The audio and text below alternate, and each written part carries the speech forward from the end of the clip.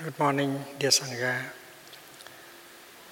Today is the 15th of October 2013 and we are in the Deer Park Monastery in the Ocean of Peace Meditation Hall on our 5th day of the retreat with the theme Finding Our True Home. Today we have a session of questions and answers. And we know that a good question can profit many people. That is why we should only ask the question of the heart. A question that has to do with our suffering, our happiness, our practice, our difficulties.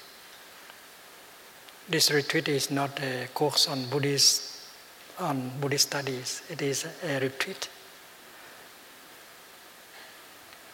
And we are here to practice in order to heal and to transform. We are not here to learn about Buddhism, Buddhist studies.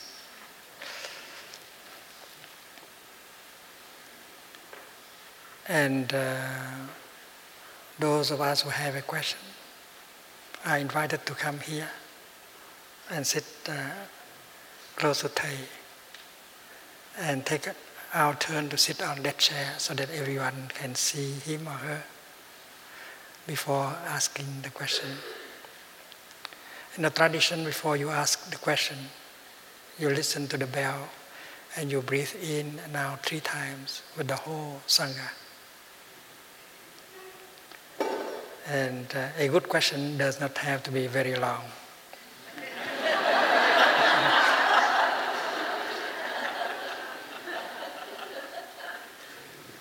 From time to time, there will be a question, written question that will be read by Sister Dedication here.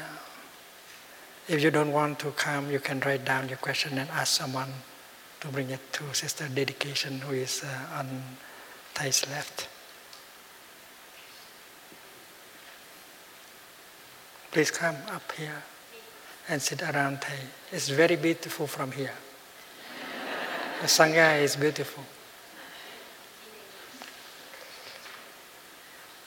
Shall we invite the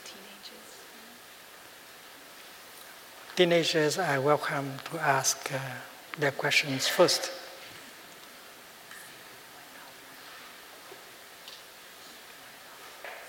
Okay.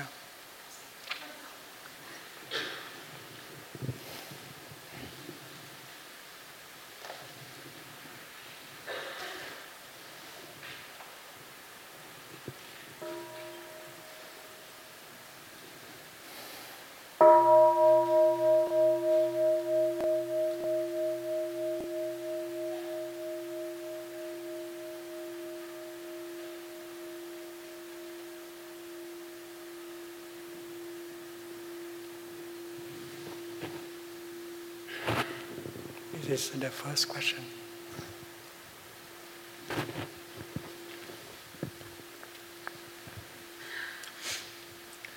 Dear Thai, dear Sangha,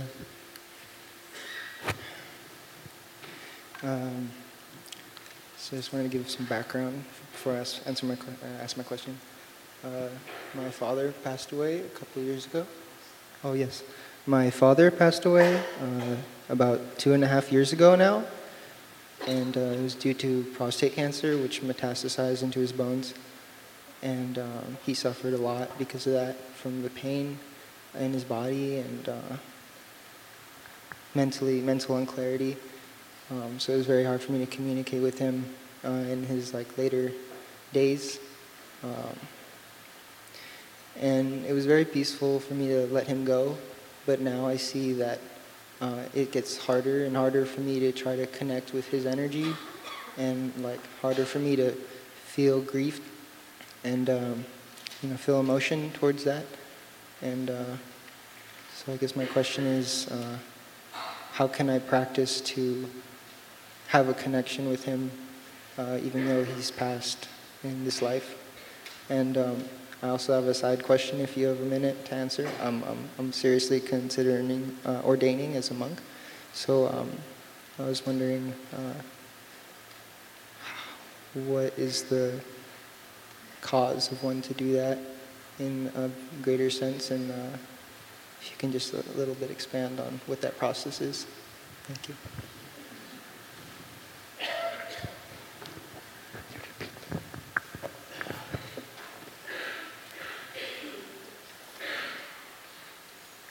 Dear Thai, dear Sangha. Dear Thai, dear Sangha. A young friend shared that his father passed away 2 years ago from a cancer, and towards the end it was a very painful... Our friend... Please, could we turn up the microphone? Thank you. Dear Thai, dear Sangha, our friend shared that his father passed away 2 years ago from a cancer, and towards the end of his illness, that was a very painful time for his father. And at the time of his father's passing, he felt a certain peace.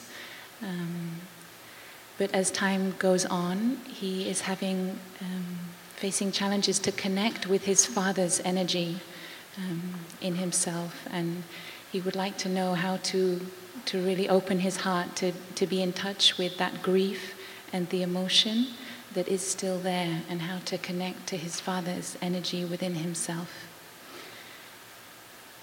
The second part of his question is about how he can ordain as a monk. He's interested to ordain as a monk. How could he do that?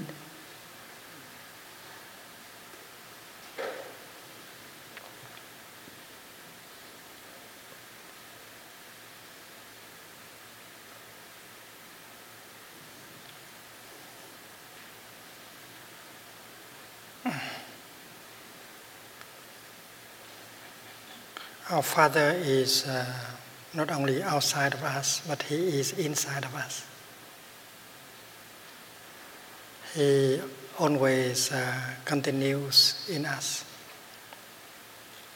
He is still available. In every cell of our body, we have our Father, our Mother, and our ancestors. So it is possible for us to converse, to talk to our Father now and here. And I do that all the time. I share with him my practice, and I feel that my Father is always alive with me. And as I make progress on the path of practice, my Father does at the same time. And very often I invited him to walk with me and breathe with me. So we are in harmony. And what he could not do during his lifetime, I try to do it for him. Now there is more peace, happiness, and joy, and freedom. The happiness and the suffering of our Father are still in us. Our suffering carries within itself the suffering of our Father. So if we embrace the suffering in us tenderly and listen to it, and then we are embracing the pain of our Father and listen to the suffering of our Father, and communication is always possible, because of our Father and Son, Father and daughter always interact. You cannot be there without your Father. Your Father cannot be there without you. So you are the continuation of your Father. You are your Father.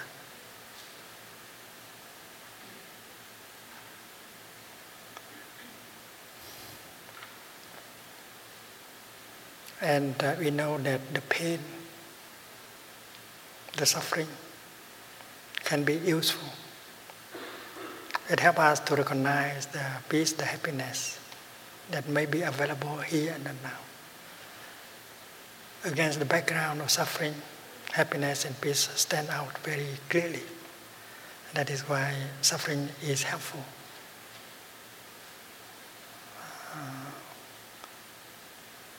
And we can talk about the goodness of suffering. So if Father has suffered, Son has suffered, and that is good also. because we have some mud in order to grow lotus flowers. Because no happiness can be without suffering. The Buddha experiences happiness, but he knows how to suffer. And to practice as a monk is the easiest way, according to our experiences. To practice as a lay person is more difficult. And to be a monk practicing among other monks is so easy.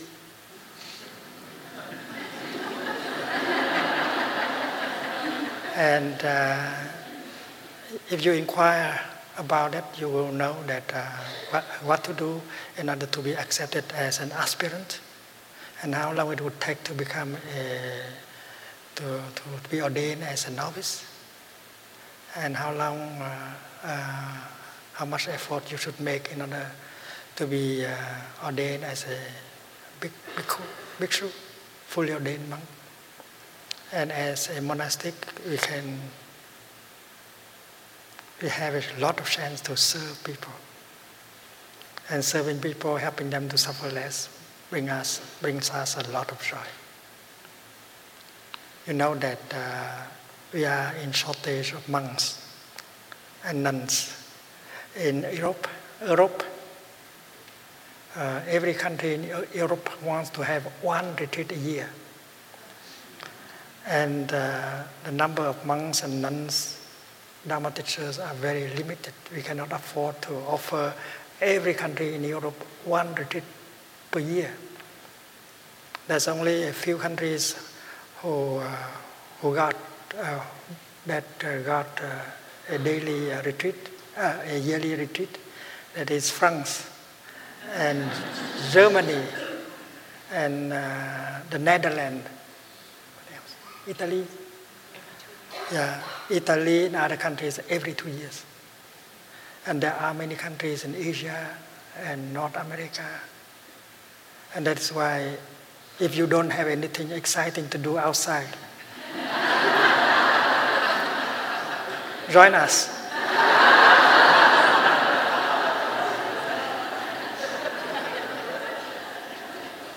And as soon as you become a monastic, you can begin to serve already by the way of walking, breathing, smiling. You can already help people because you train as a monk in order to do that, to live in peace, enjoy, and to express peace and joy with every step, with every breath. And you don't have to graduate in order to serve. You continue to study Buddhism and train in the practice. And every year you have a winter retreat, 90 days to deepen your practice. You continue to learn every day, and you have the chance to help your elder brothers and sisters in a monastic community to organize days of mindfulness, retreats on mindfulness, and you can learn a lot from your big brothers and sisters in doing so, and you become a teacher. We have recently opened another door, a 5-year program of monastic training and service. If you are 35 or younger, you can sign up for that program and become monastic for 5 years. 3 years as a novice and 2 years as fully ordained monk. And if you like it, you continue for all your life. And you can also return to lay life and continue to practice. And 1 or 2 years after, you can become a lay Dharma teacher and work together with monastic Dharma teachers. We need thousands of monastics more in order to offer retreats and days of mindfulness to many countries.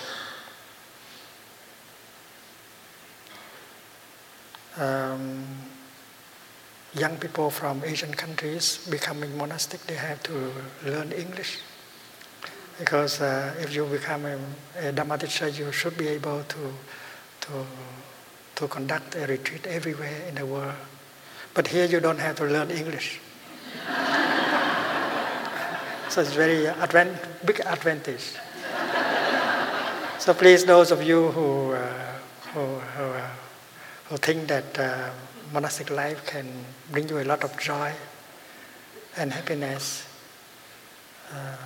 you lead a very meaningful life. Please reflect on it.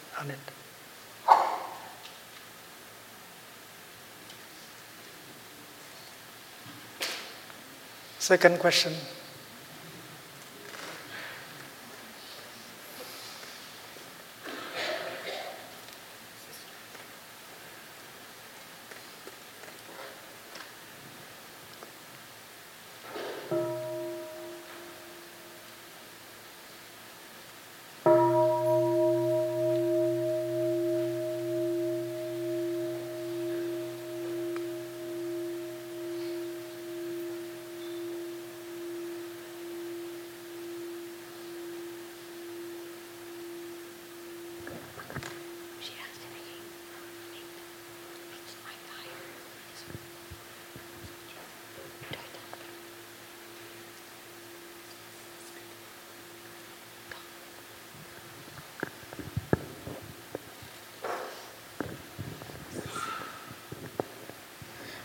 For the past few years, I've been obsessed with video games and playing for 8 hours a day, and I need suggestions to stop the obsession of playing video games.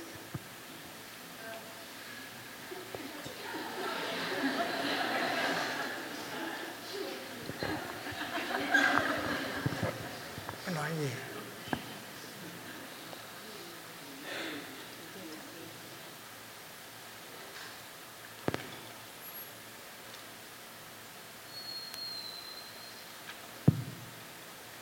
Dear Thai, dear Sangha, a young friend just shared that he, for the last few years, he has been playing a lot of computer games. About 8 hours every day he plays computer games, and it's become an obsession. And he would like any help or any ideas how he can stop this obsession with playing computer games.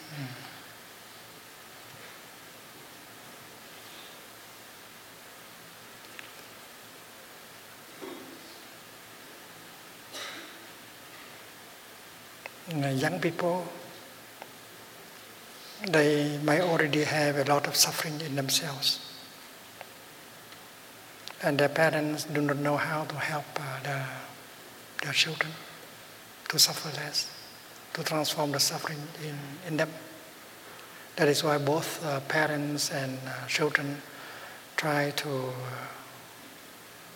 cover up the suffering inside by entertainment, music, books, films, electronic games, and so on. So this is really not enjoyment, just trying to run away from the suffering inside.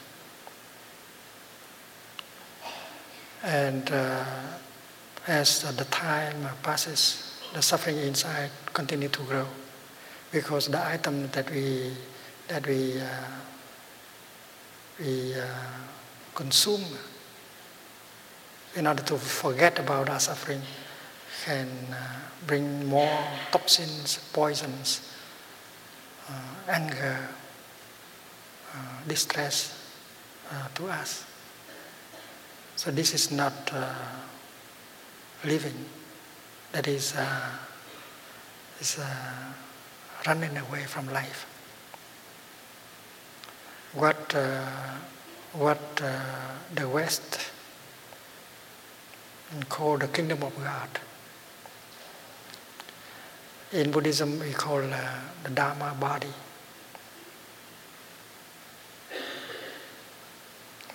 the Buddha has the Buddha body, but also has his Dharma body. And when the body, the physical body of the Buddha is no longer there, his Dharma body continue to give Dharma talks.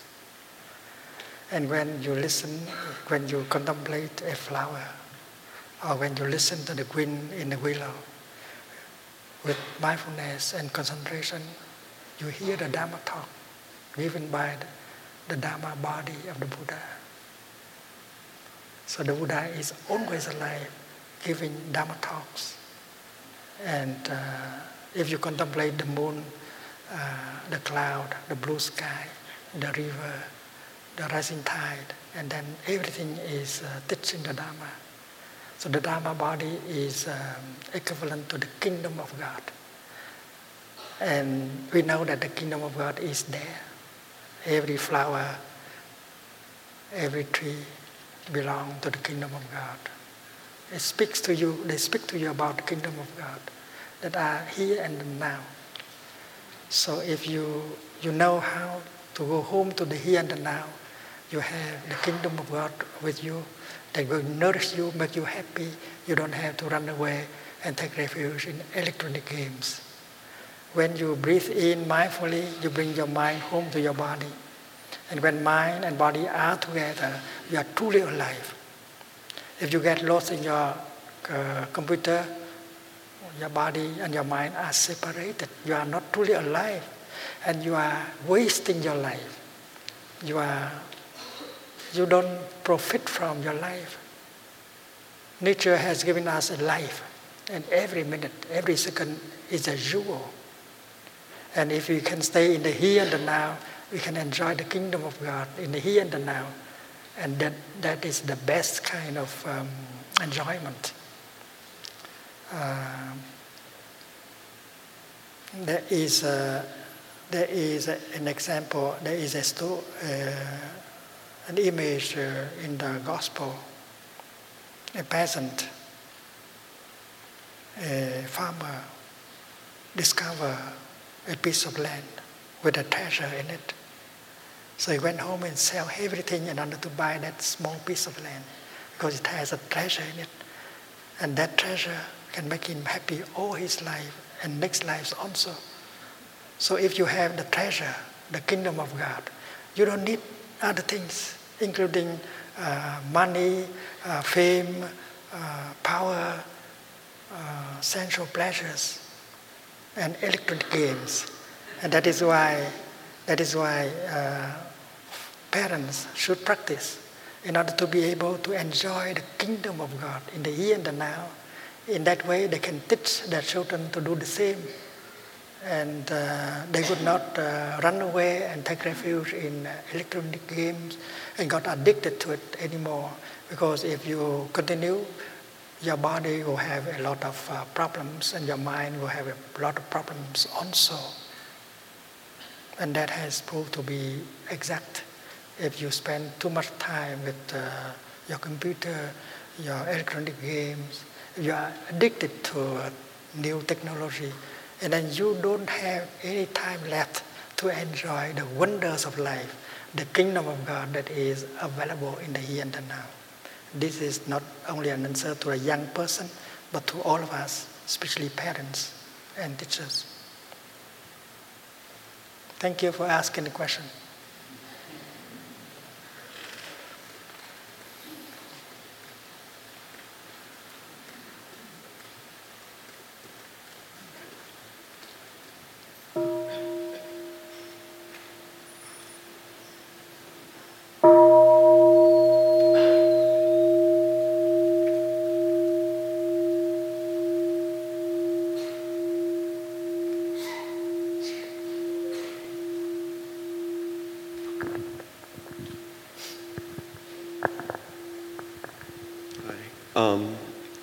I'm very protective over people that I'm close to, like family and friends. And I know that we're supposed to be compassionate to all people, but I have a harder time forgiving somebody that's harmful to one of them instead of to me or to myself. And I was wondering if you had any recommendations on how to deal with that. Dear Thai, dear Sangha, our friend shared that he feels very protective towards those he loves, his family and his friends. And when someone else does something that harms his family or his friends, he has a hard time practicing compassion, feeling compassionate towards that person. He would like some guidance on how he could be more compassionate in those situations. In fact, compassion is a kind of protection, and the most effective protection that you have. If you do not have compassion, you allow fear, anger to express, and that draw danger to you, that make them afraid of you, and they go attack you because they are also afraid.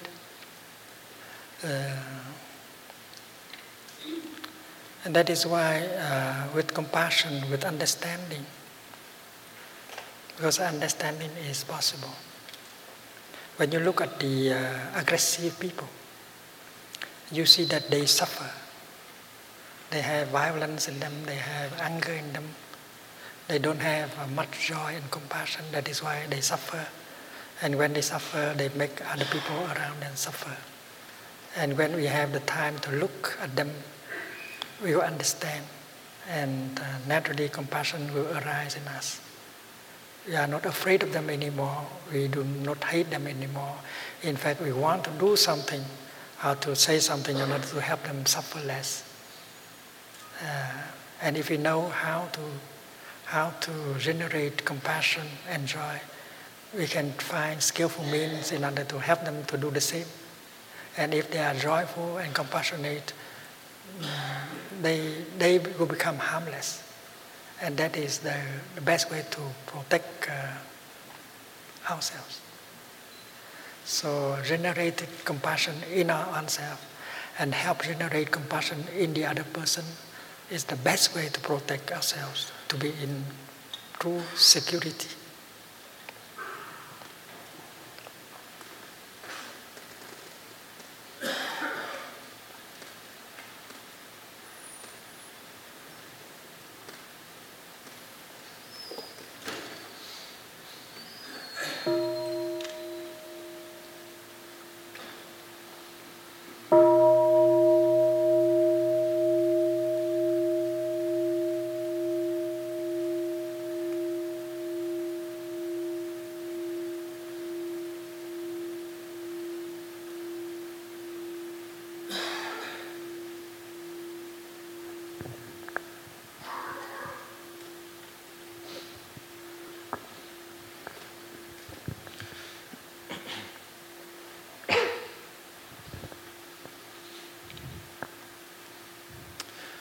So I often have a high volition to want to spread happiness and also to see the beauty in the world.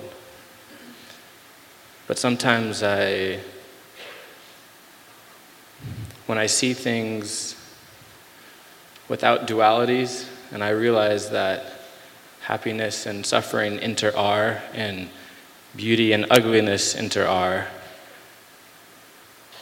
I lack the purpose or volition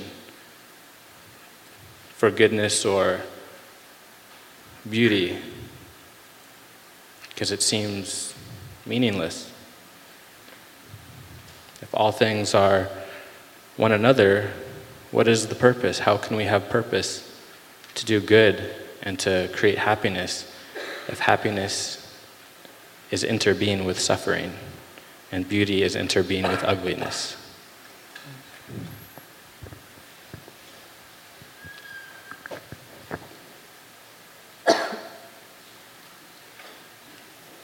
When I was a young monk, reading the sutras,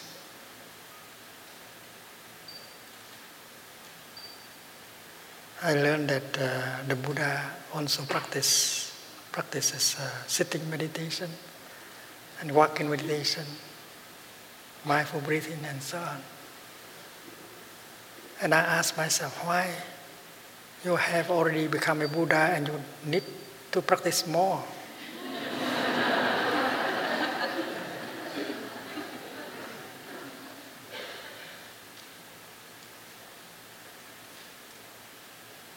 And that has become a kind of object for my meditation.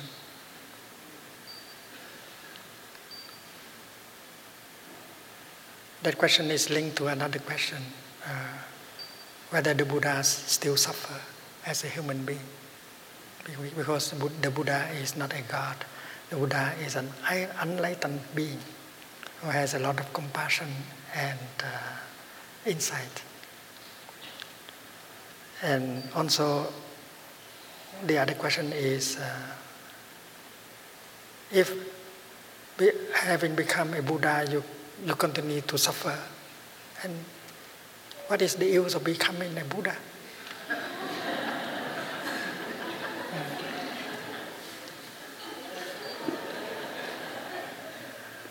And I tried to meditate, and I have found the answers by myself.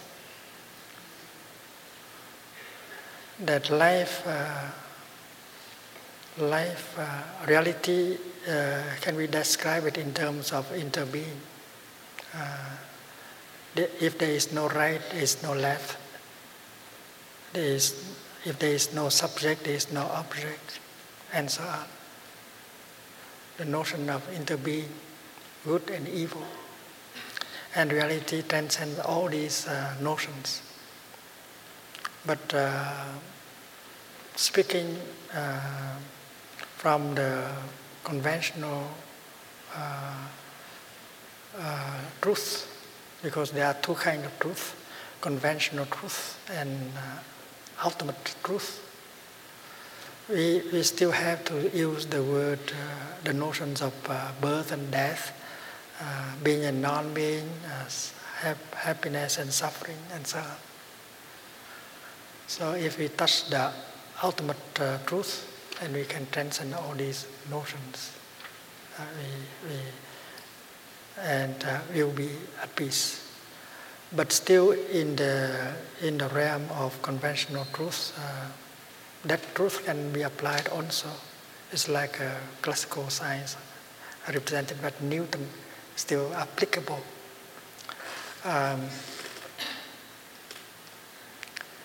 Because happiness cannot be by itself alone.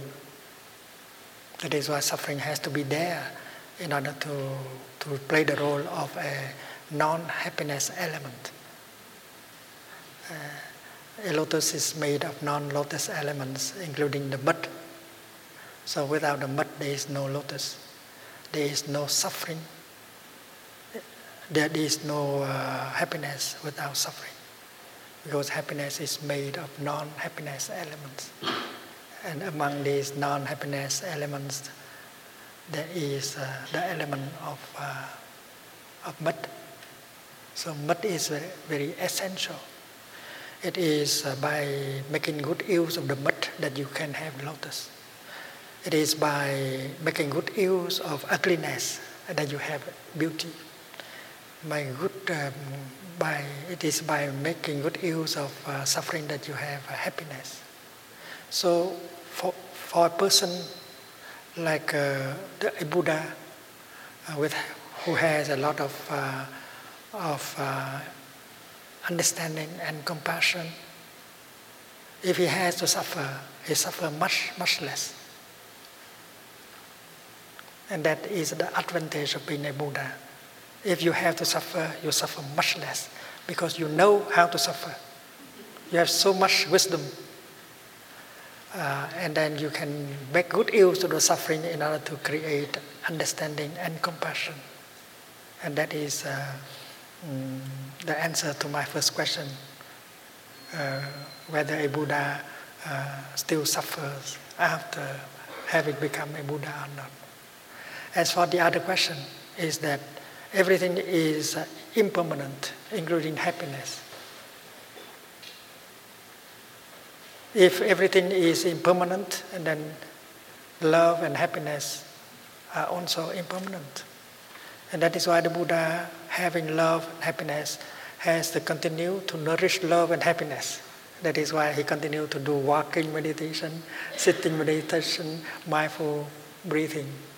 So it's very comfortable to know that everything is impermanent, that everything interease with everything else, and you see a perfect coordination between the relative conventional truth and ultimate truth.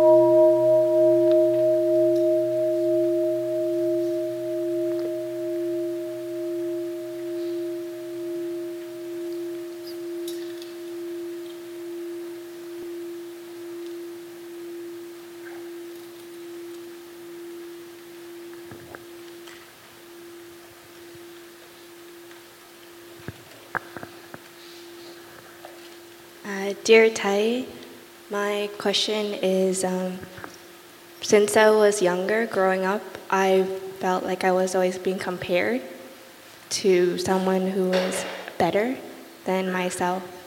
And I've experienced that since I was little, up until now as well.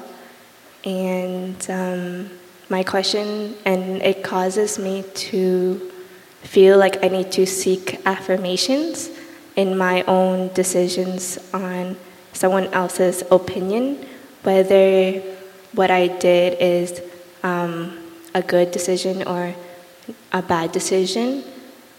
And I feel when someone speaks good of me or compliments me, I feel very happy about it. But when someone speaks negatively of me, I feel like I'm not good enough. And it makes me feel like I'm always second, or I'm always a shadow of something that I cannot attain. So I feel sometimes I lose ground of my own self.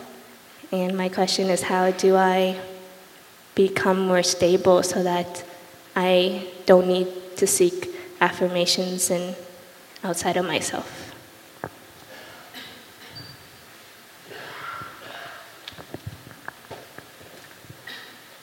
Dear Tai, dear Sangha, our friend's question is about how to be solid in herself.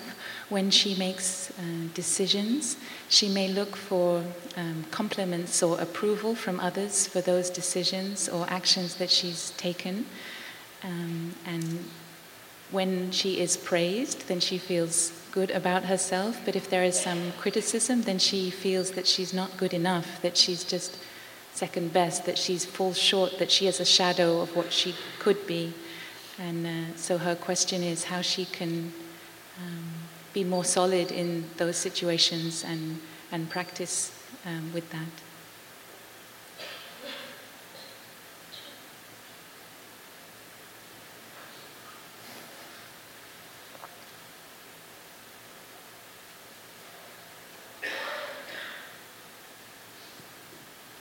The practice of mindfulness can help you to have faith in yourself.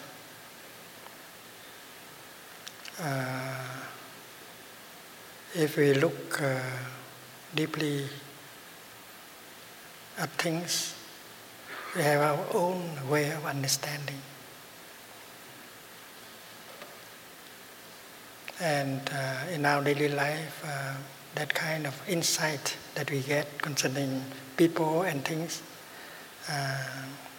is confirmed by your life, your daily experiences. And you believe in your insight. And if you really believe in your insight, and then you have a confidence in yourself. Practice, for instance, if you practice mindful breathing, well enough, and find it helpful.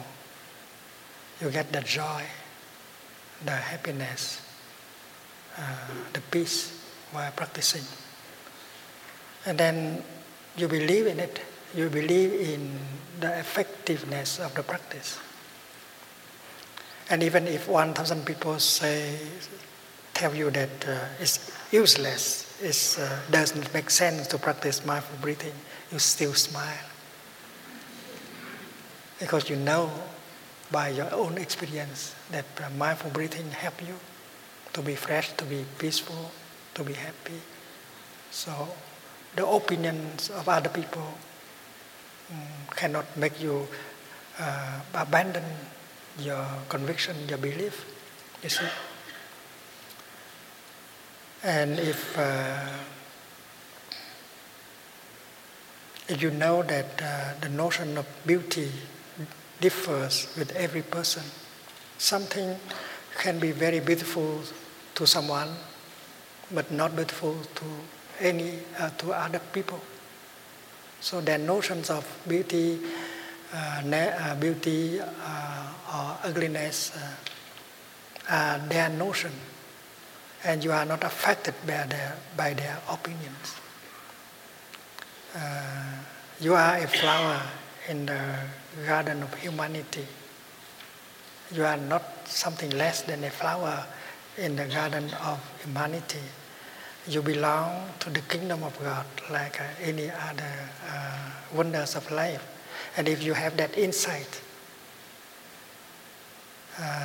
that you know, if you know that you have the seed of compassion, of joy, of happiness in you,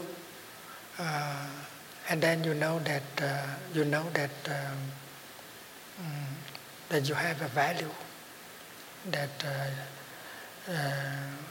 and if you believe in the existence of these qualities transmitted by your parents, your ancestors, and you are a continuation of them, and then the opinions people will have on you will have no effect. You still continue. During the war in Vietnam, I work for peace. My community did not take side in the war. We wanted reconciliation. We don't want the North and the South fighting and killing each other. And we believe that to be the truth, the best, the most beautiful path to go, the path of compassion. But people in the warring parties look upon us with suspicion, and they think that we are stupid. If you take side with one warring party, you are at least protected by that warring party. If you don't take side of any warring party, you are exposed to being attacked by both warring parties. But if you believe that your path is the path of compassion, the path of humanity, and then you continue. And millions of people believe that we are communists, we were communists. And they are afraid of communism, they want to kill communists. We put ourselves in danger. And other people thought that we are pro-American. And many millions of people misunderstood us. And yet we still continue with our path because we have belief in our values. I think if you continue to practice like that, you'll be solid as a mountain and you will not be assaulted by any kind of opinions. Good luck.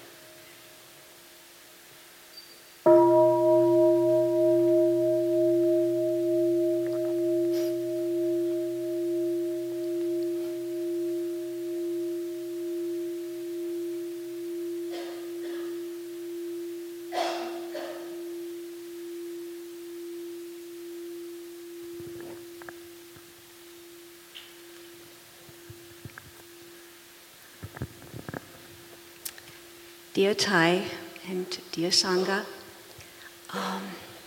my name is Margit. I live in the southern end of Escondido and have been coming here since 2005. My Dharma name is Healing Commitment of the Heart, and I really love that. I have perhaps a curious problem, or at least that was my judgment of it. I was and have been, well, that doesn't quite work. I was depressed for years, since a young child. And in the last couple of months, the depression has lifted, which is really wonderful. And I think it's lifted because of what I have learned here.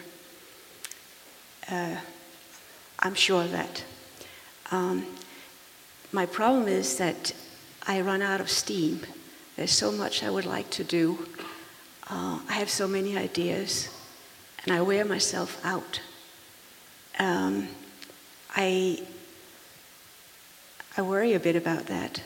I know I need to take good care of myself, and I do the best I can there. I cook and eat good food. I garden. I take naps. I treasure my friends and my beloveds. But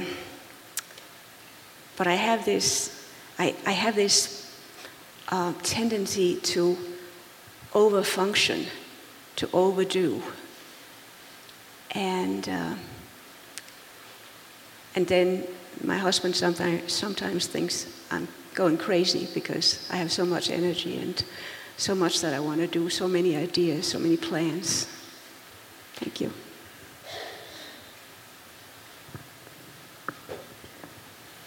Dear Thai, dear Sangha, our friend is one of our neighbors here in southern Escondido. She has been experiencing depression since she was a young child, but remarkably, in the last 2 months, this has lifted, and she finds herself with a lot of energy and ideas.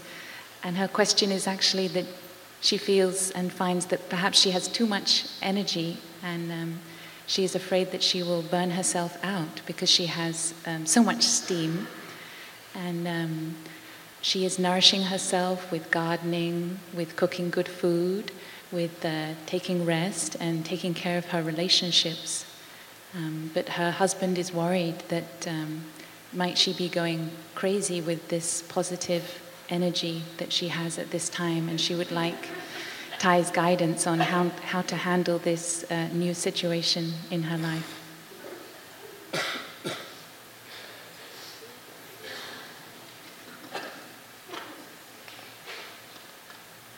Perhaps you know the meaning of my name, Nyat Han. It means only one thing to do.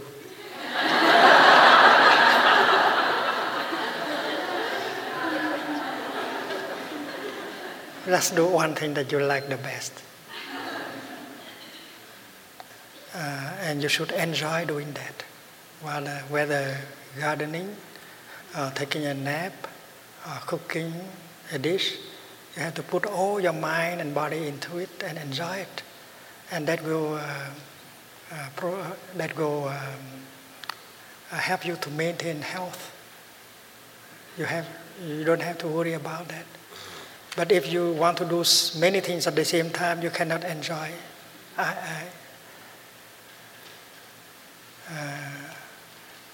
anything at the same time. Just focus your attention on one thing, one object.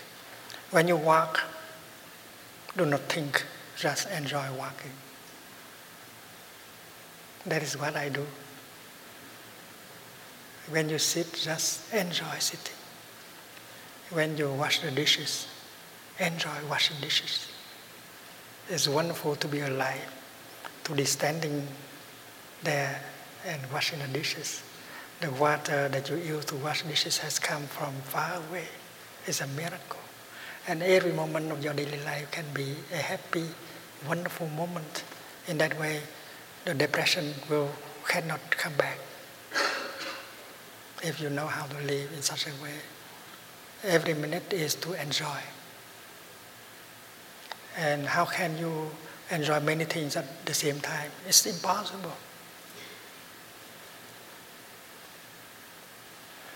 Suppose you are eating and watching television at the same time. You are not concentrated on either the food or the television. So the pleasure cannot be real. So mindfulness concentration brings a lot of pleasure and happiness. Please remember.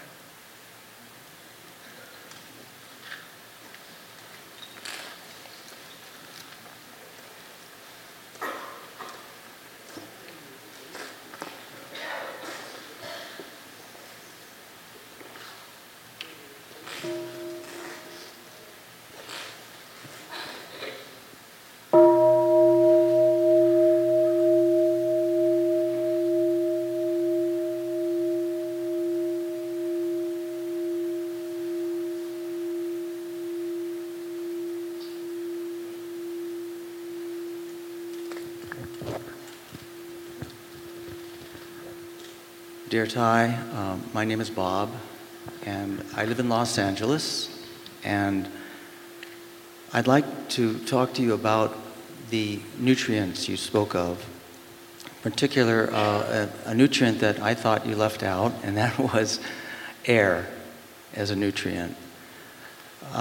In your travels that you've done throughout the world, perhaps you've looked at the skies and may have seen spraying that has been coming from high altitude aircraft, white lines that are crisscrossing even over cities. They are over Los Angeles.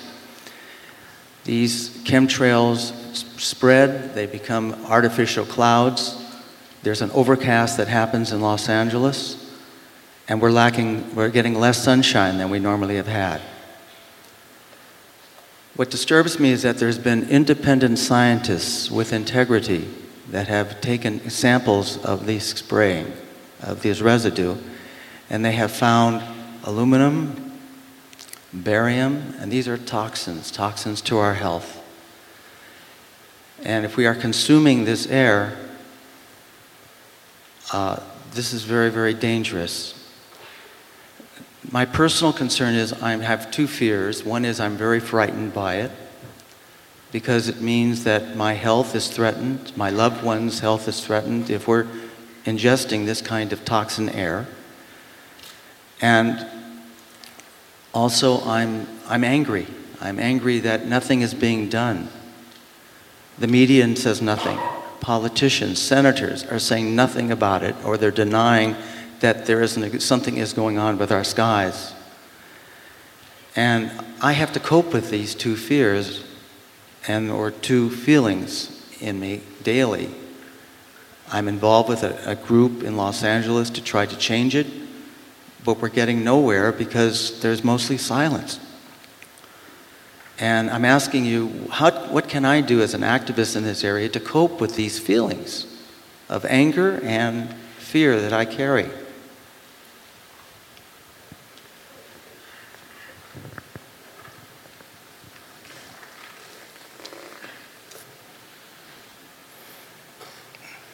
Anger and despair are two kinds of pollution. Pollution. I wish it was only that. The internal pollution, if you have hate, anger, and fear and despair, there is pollution inside, and that will not help to reduce the pollution outside.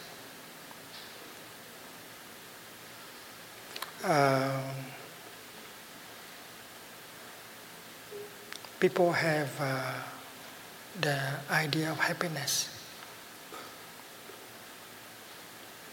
and they believe that without a lot of money, power, they cannot be really happy. And people believe that happiness is the capacity of consuming. When you have a lot of money, you consume a lot, and you are happy. So these notions of happiness are very dangerous. because we are destroying ourselves and the world by that kind of notion, idea about happiness.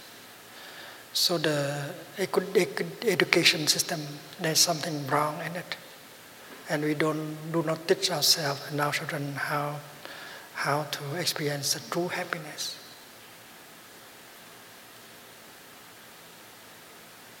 So if you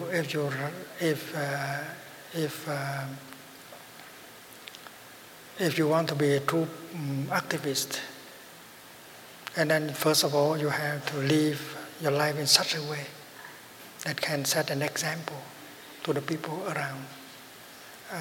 Your life become your message, and with that kind of life example, you can influence other people around you. And if you write a letter or protest, if you go and speaking with anger or with fear, that will not help your cause. That is why look deeply and see the people who are victims of their notions of happiness, their wrong views about happiness, their way of life that destroy themselves and the ecosystem. You see that they are object of your compassion. You are not angry at them anymore, and you try to help them. And to write an angry letter of protest is not effective as to write a love letter. Because when you are able to write a love letter, you touch the best thing in the politician, in the leader, and you may wake them up, and they may change their course, the idea of happiness. So we need a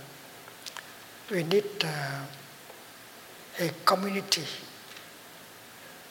a sangha, in order to be able to do something. Alone, even if you are a talented person, you cannot do much. Even a Buddha without a sangha cannot do much. So as an activist, if you want to change the world, you need a sangha. You need people who have the same kind of insight, the same kind of purpose, the same kind of motivation, the same capacity to live a life that can be an example for the world. And then with such a sangha, you'll be able to do something to change. Otherwise, we cannot find a way out of this situation. And that is why, for me, to practice mindful living, to build a sangha, so that you have a collective energy supporting you, and then you have a means in order to promote your insight and offer people the way out and save the planet and our own species.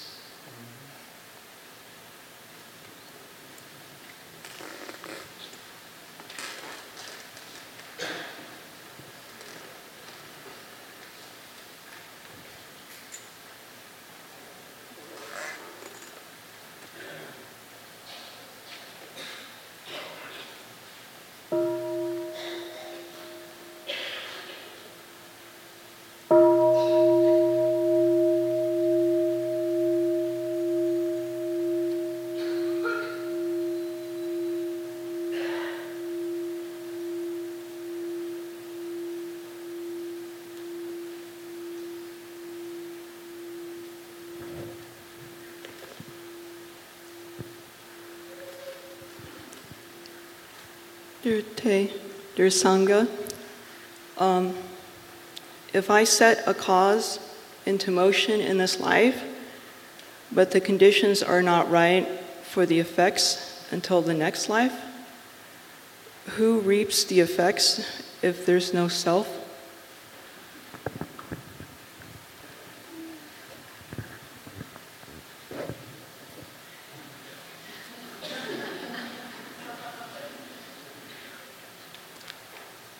This is the object of tomorrow's Dhamma talk.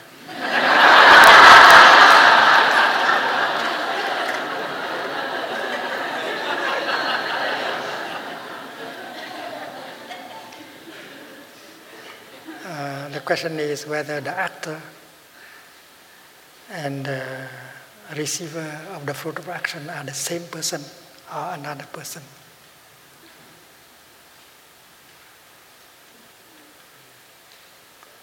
Because things are impermanent, the person who produce a good action today, and the person a few years later that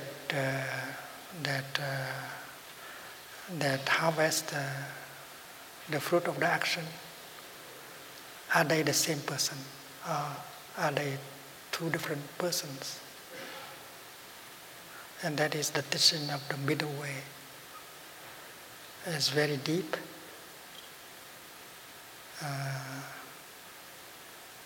No self.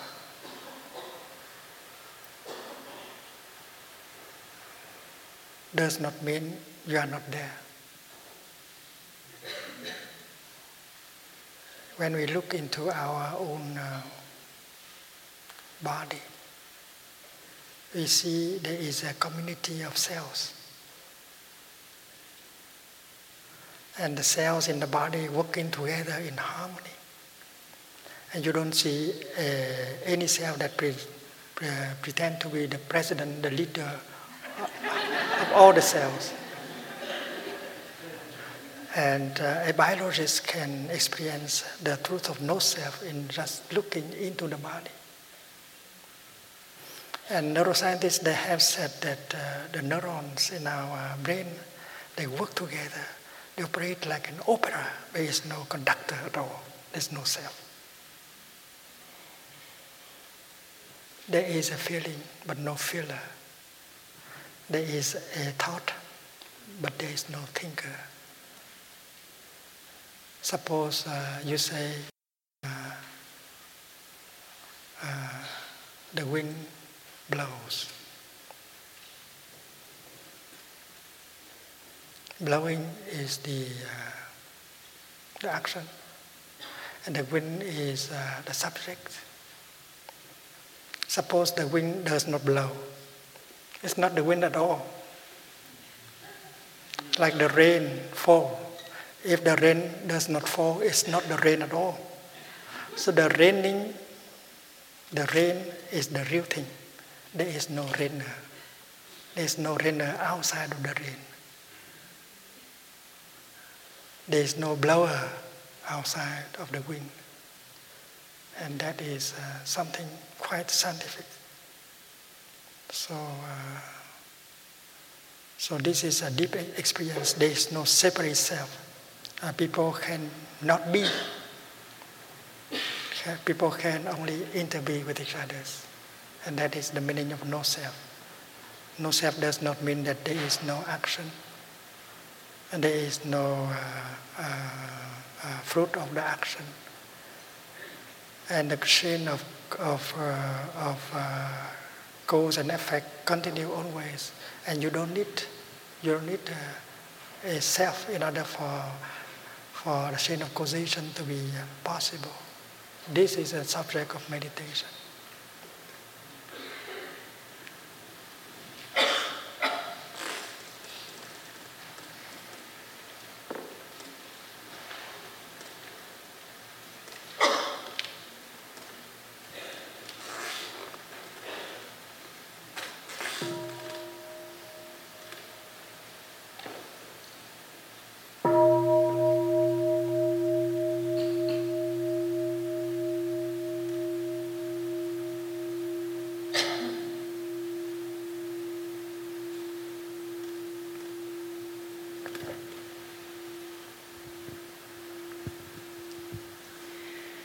Dear Thai, dear Sangha, my name is Julie. I'm from here in San Diego.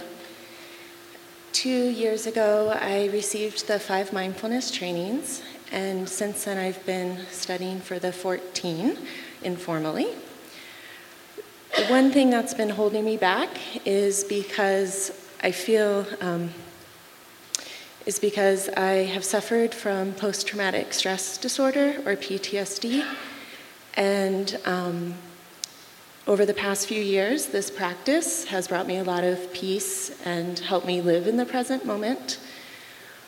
The one thing holding me back from taking the 14 mindfulness training is I feel like I need to get, completely past it.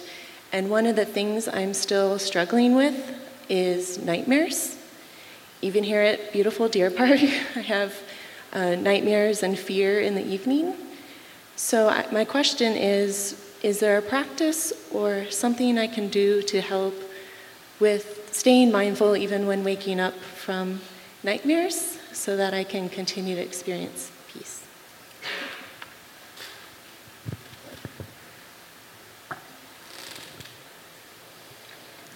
Every time you wake up from a nightmare, you feel so happy.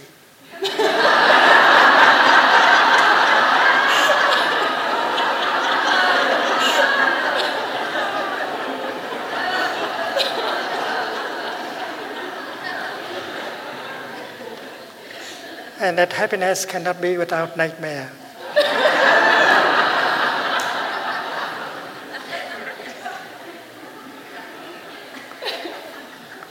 And if we know how to cherish every moment of our daily life, not only we enjoy our daily life when we are awake, but we would indirectly reduce the amount of nightmare during the night.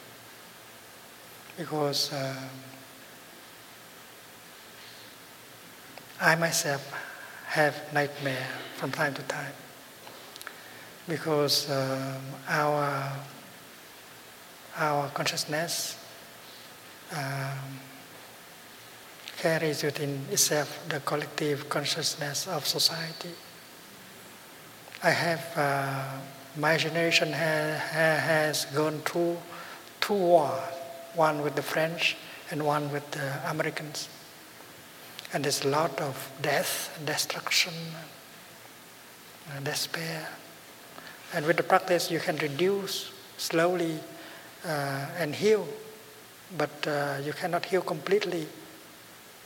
And the suffering can play a positive role also, because when you look like yesterday I was sitting on the mountain and saw young Americans sitting meditation up there. I felt so wonderful. It's completely different with the time when young Americans went there and got killed. So we are able to do this today. Young Americans and young Vietnamese are sitting together, producing compassion and joy. It's very beautiful. It's exactly the opposite of what we had during the 60s. And that is very healing. And the healing process continues. So the nightmare, this can still be helpful for us to treasure, to appreciate what we are able to have today. Each moment can be a moment of happiness.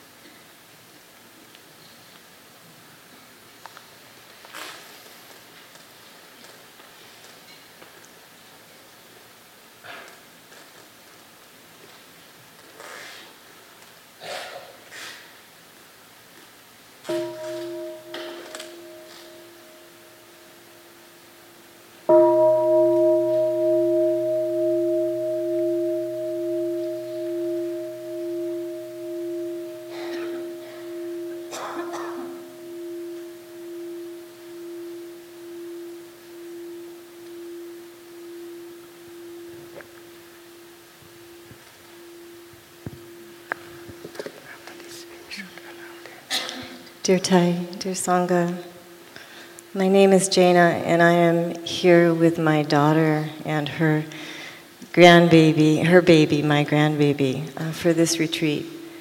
And I am a new grandmother. And what has happened for me is something that I never expected, which is my heart has gotten even bigger and filled with so much love for this little baby girl and this little baby boy.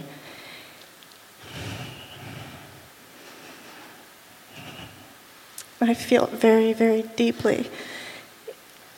And I feel a very big responsibility, a sacred responsibility for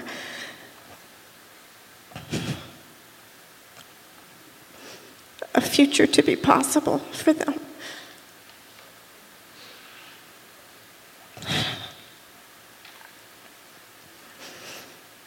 So I try to do what I've learned, which is to breathe and enjoy the beauty and the joy of these babies, of this life, and of this world.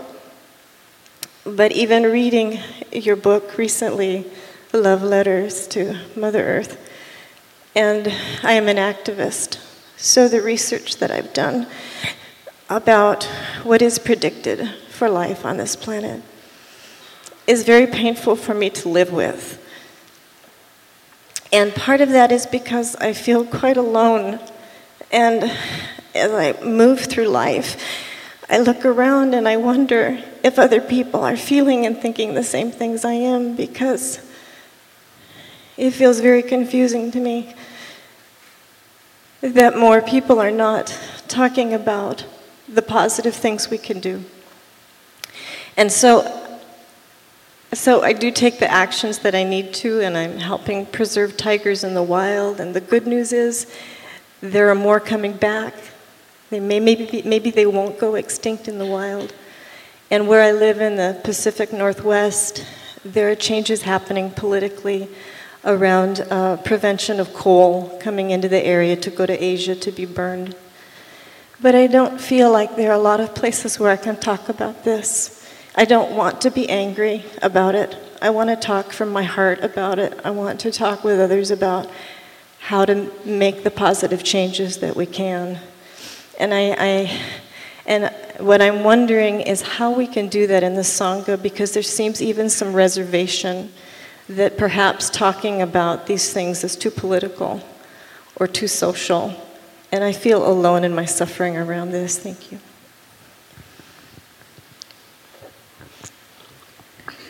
Dear Thai, dear Sangha, our friend is here on the retreat with her daughter and her grandbaby. And she is the very happy grandmother of 2 young babies. And her heart has got bigger as a grandmother. But she is very worried for the future for her grandchildren. She is an activist. She has been reading Thai's recent book, Love Letter to Mother Earth, and she has done her own research, and she knows that the prognosis does not look good for the future for her grandchildren. She is doing her best to cherish them in the present moment and to cherish life.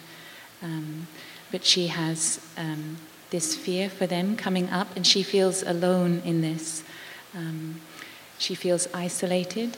She does not want to be angry. She would like to speak and act out of love, but she doesn't know how or where or in what way to do that. She is active in protecting wild tigers and other projects, and she knows that in these ways she can make an impact. But in her own Sangha, she also sometimes feels that there is not enough space to talk about these issues or to work on these issues together, because they're seen perhaps as political or social. And so the essence of her question is how to go forward. Thank you.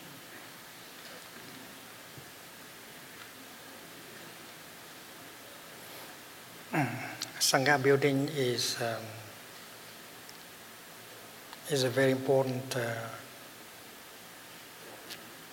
work. Sangha means a harmonious community. And the main task of the Sangha is not to organize events or even events of practice, for the practice. The main purpose of a Sangha is to build brotherhood and sisterhood, harmony. And that is why the practice of deep listening and loving speech is so important. We should be able to communicate with each other easily. We share our views. We can come easily to a agreement, collective insight. And we feel that sitting in the Sangha, you feel nourished, you feel stronger. And that is real Sangha building.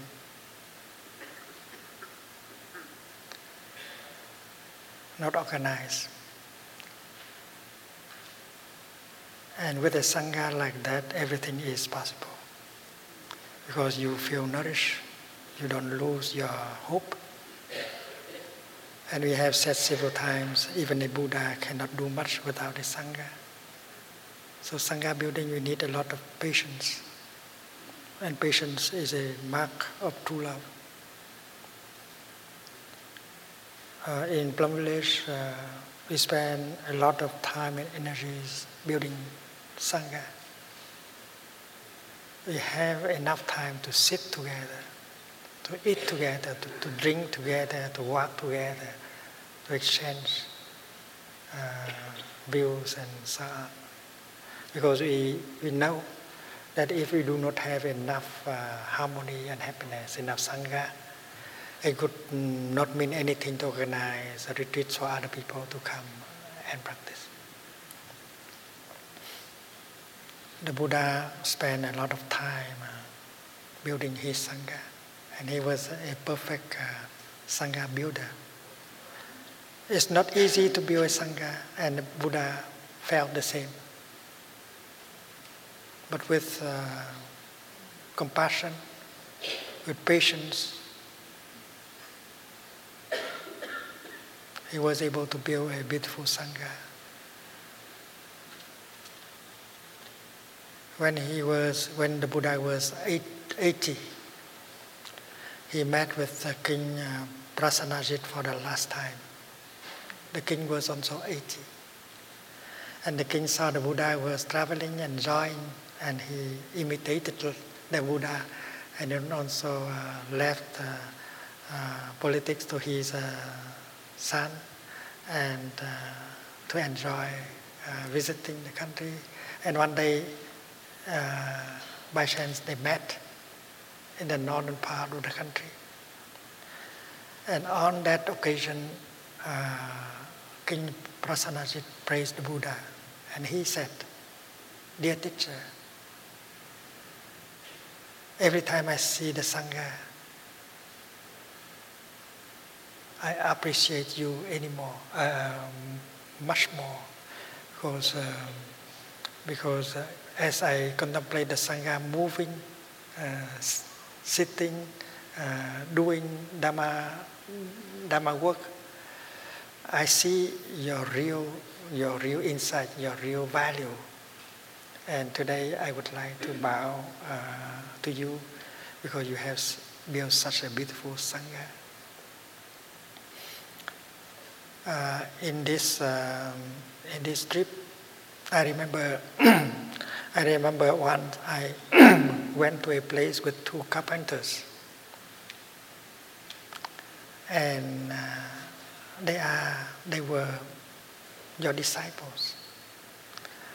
And that night we were sleeping in the same room, and they turned their head to the direction they believe you were, and they turned their feet towards me.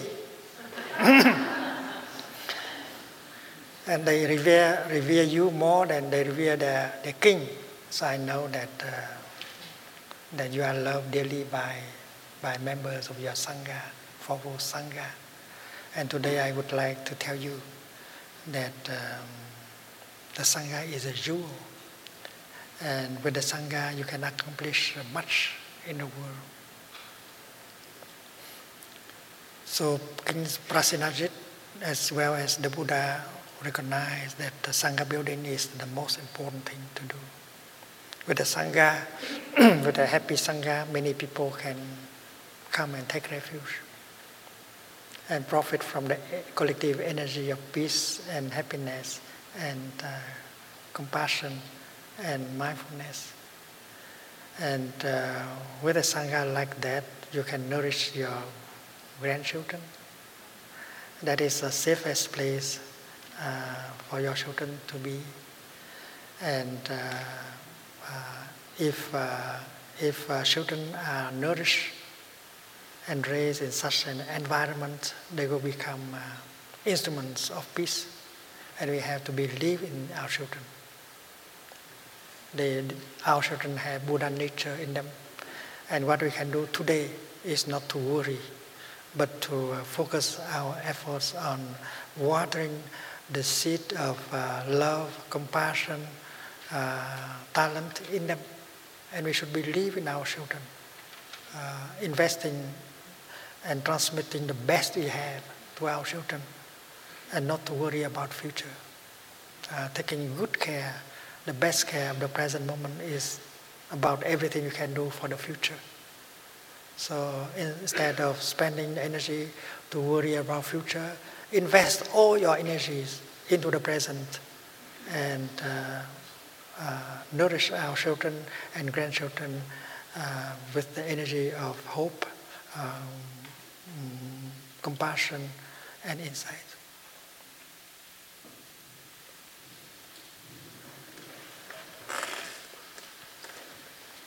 Dear Thai, dear Sangha, we would like to invite Jocelyn from the Shadow World film crew to come up and ask 2 questions to Thai.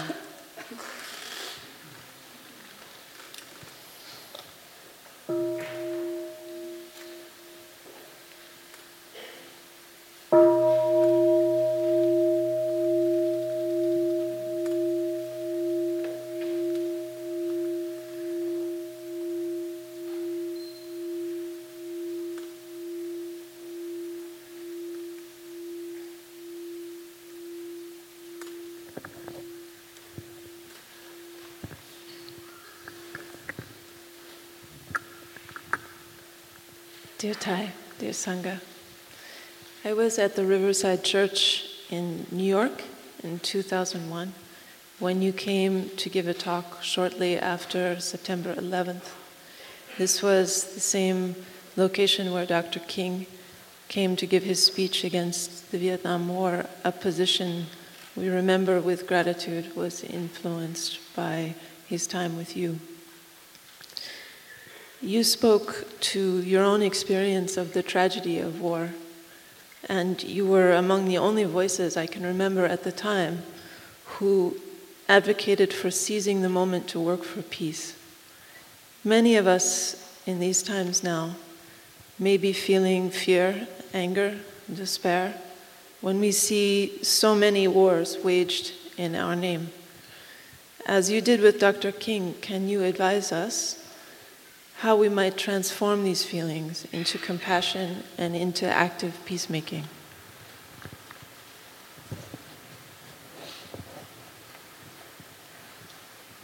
As you know that I was in America when the September 11 took place. That day I was going from Deer Park to the north of California to organize retreats and public talks. And loading the bus, we hear about the event. I was supposed to give a talk in Berkeley 4 days later. And we could experience the collective energy of fear and anger in America. Fear and anger.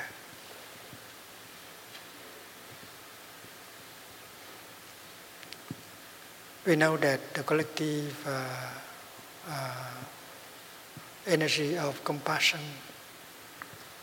can be very healing, but the collective energy of fear and anger can be very dangerous. It can start a war at any time.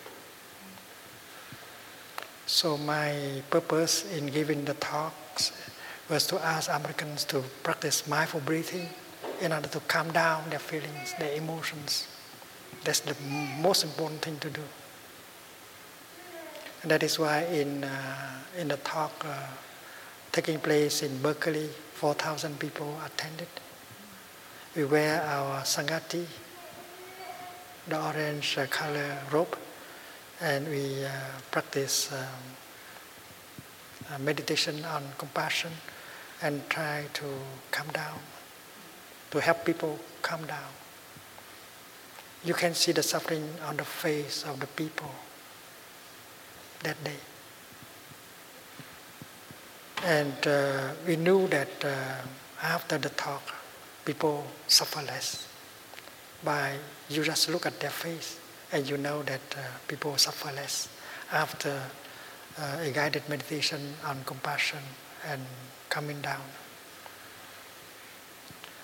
But that is only for a few thousand people. The talk in the Riverside Church had the same purpose. And we advise our friends in America not to do anything yet, not to say anything yet.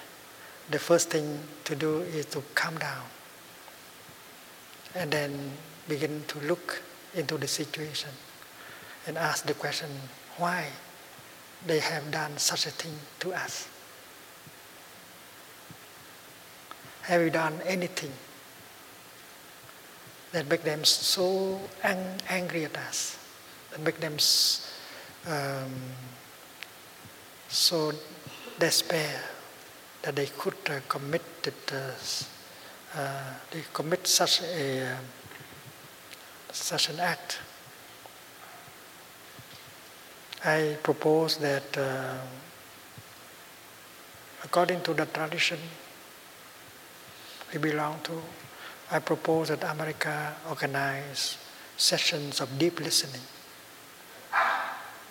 We should invite many wise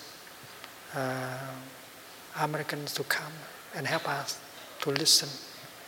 And we invite the people in America who feel that they are victims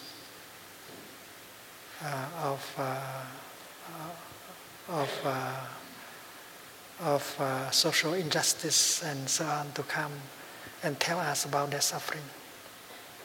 And we propose that sessions of deep listening like that within America can be televised so that everyone can follow. That is to listen to your own suffering, to our own suffering, and understand our own suffering before we want to listen to the suffering of the people on the other side.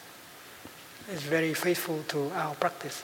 You listen to your own suffering first before you listen to the suffering on the other side. And after you have done deep listening in your own country, you may turn to the people over there and use loving speech. Dear friends over there, we have suffered a lot. We don't understand why you have done such a thing to us.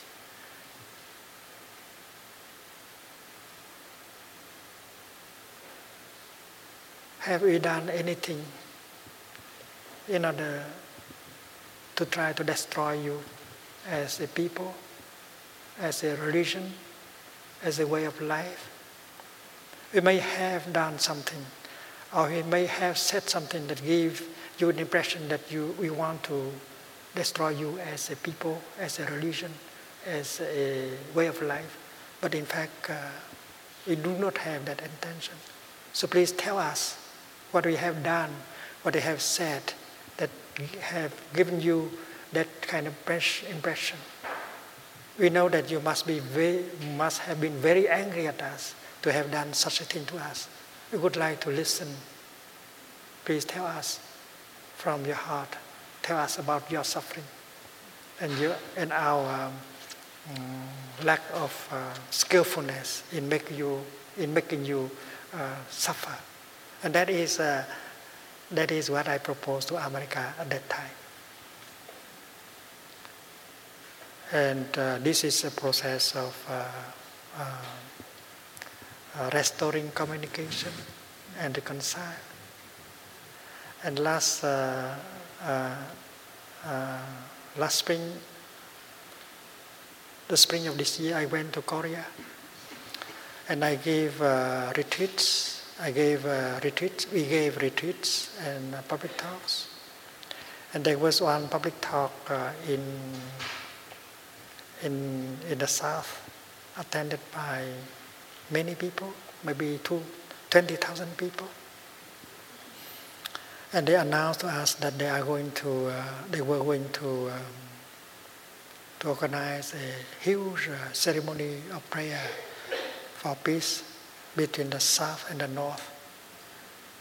The north now has nuclear weapons, and they sound to be belligerent, and the south is fearful, and they are afraid that a war will break out very soon. So in that talk I said that, dear friends, the danger is not the nuclear weapon. The danger is the fear. If you look deeply into the north, you see the huge amount of fear. When the president of the south visited America, the north may think that there should be a scheme to attack the north. So they're very careful. They are doing their best in order to show that they are not afraid. They are ready to fight and to kill. So the belligerent attitude outside and appearance shows that there is a big fear inside. And if you see that fear, you are not afraid, you are not angry at them anymore. And you know that the best thing is to try to help removing that fear of the people in the north. But in order to do that, you have to remove the fear in you first, because you are also afraid. And that is why a prayer for peace is not enough. Coming together and pray is not enough. You have to you have to organize retreats for politicians, school teachers,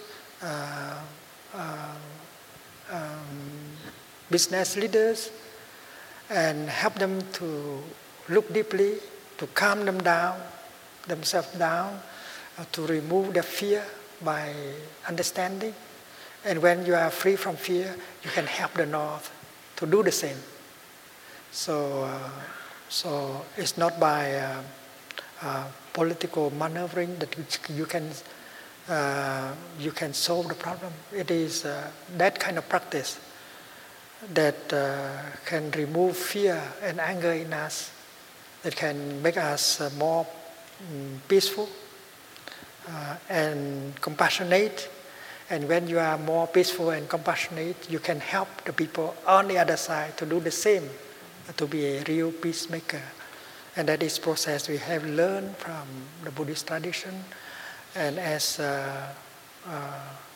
North Korea and South Korea, they have had Buddhism as their spiritual tradition. We believe that they can make good use of that tradition in order to practice, in order to get out of this difficult situation.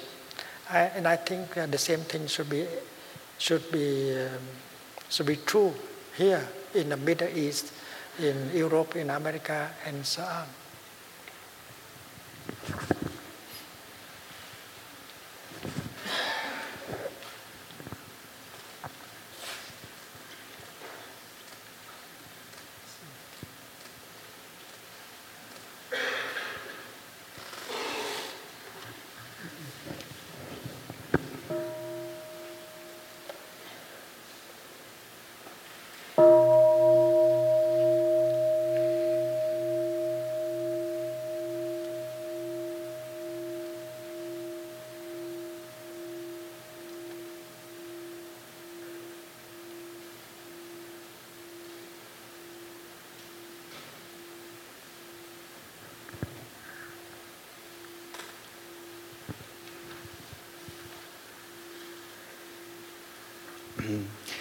Dear Thai, I'm very grateful for your teaching that has helped me over time learn ways to transform my feeling that I'm a victim. I realized I was transmitted thinking and behaviors of being a victim from my Jewish and my Native American ancestors who suffered greatly. And from this practice, I've learned to cultivate understanding and I believe, have love in my heart for people that hurt me. But my question is perhaps how you might advise that I can act and behave in a way that I do not behave as a victim. And sometimes it's just simple things. I regret that even times here at a retreat around many wonderful people that are my friends, but who I feel I have maybe some disconnection, it's easier for me to just walk away and not look at them.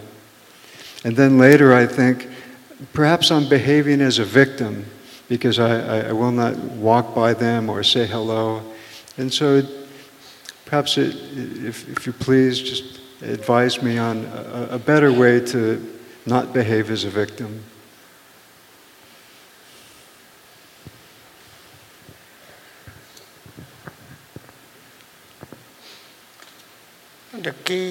The key problem is how to see the suffering in them.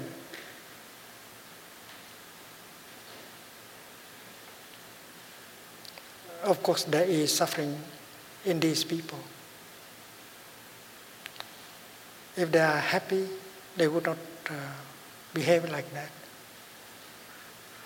Behave in such a way that make you suffer and feel you are their victims. So look and see that they are victims of their own suffering. And so far, no one has been able to help them to suffer less. And you may be the first person who can help them. And that is the process. Looking deeply to see the suffering in them. To see that they don't know how to transform their suffering. That no one so far has helped them to transform their suffering. And they continue to suffer. And you are only, you only suffer with them. And if you have that kind of insight, and then compassion in you will grow. And you behave not as a victim, but as a bodhisattva.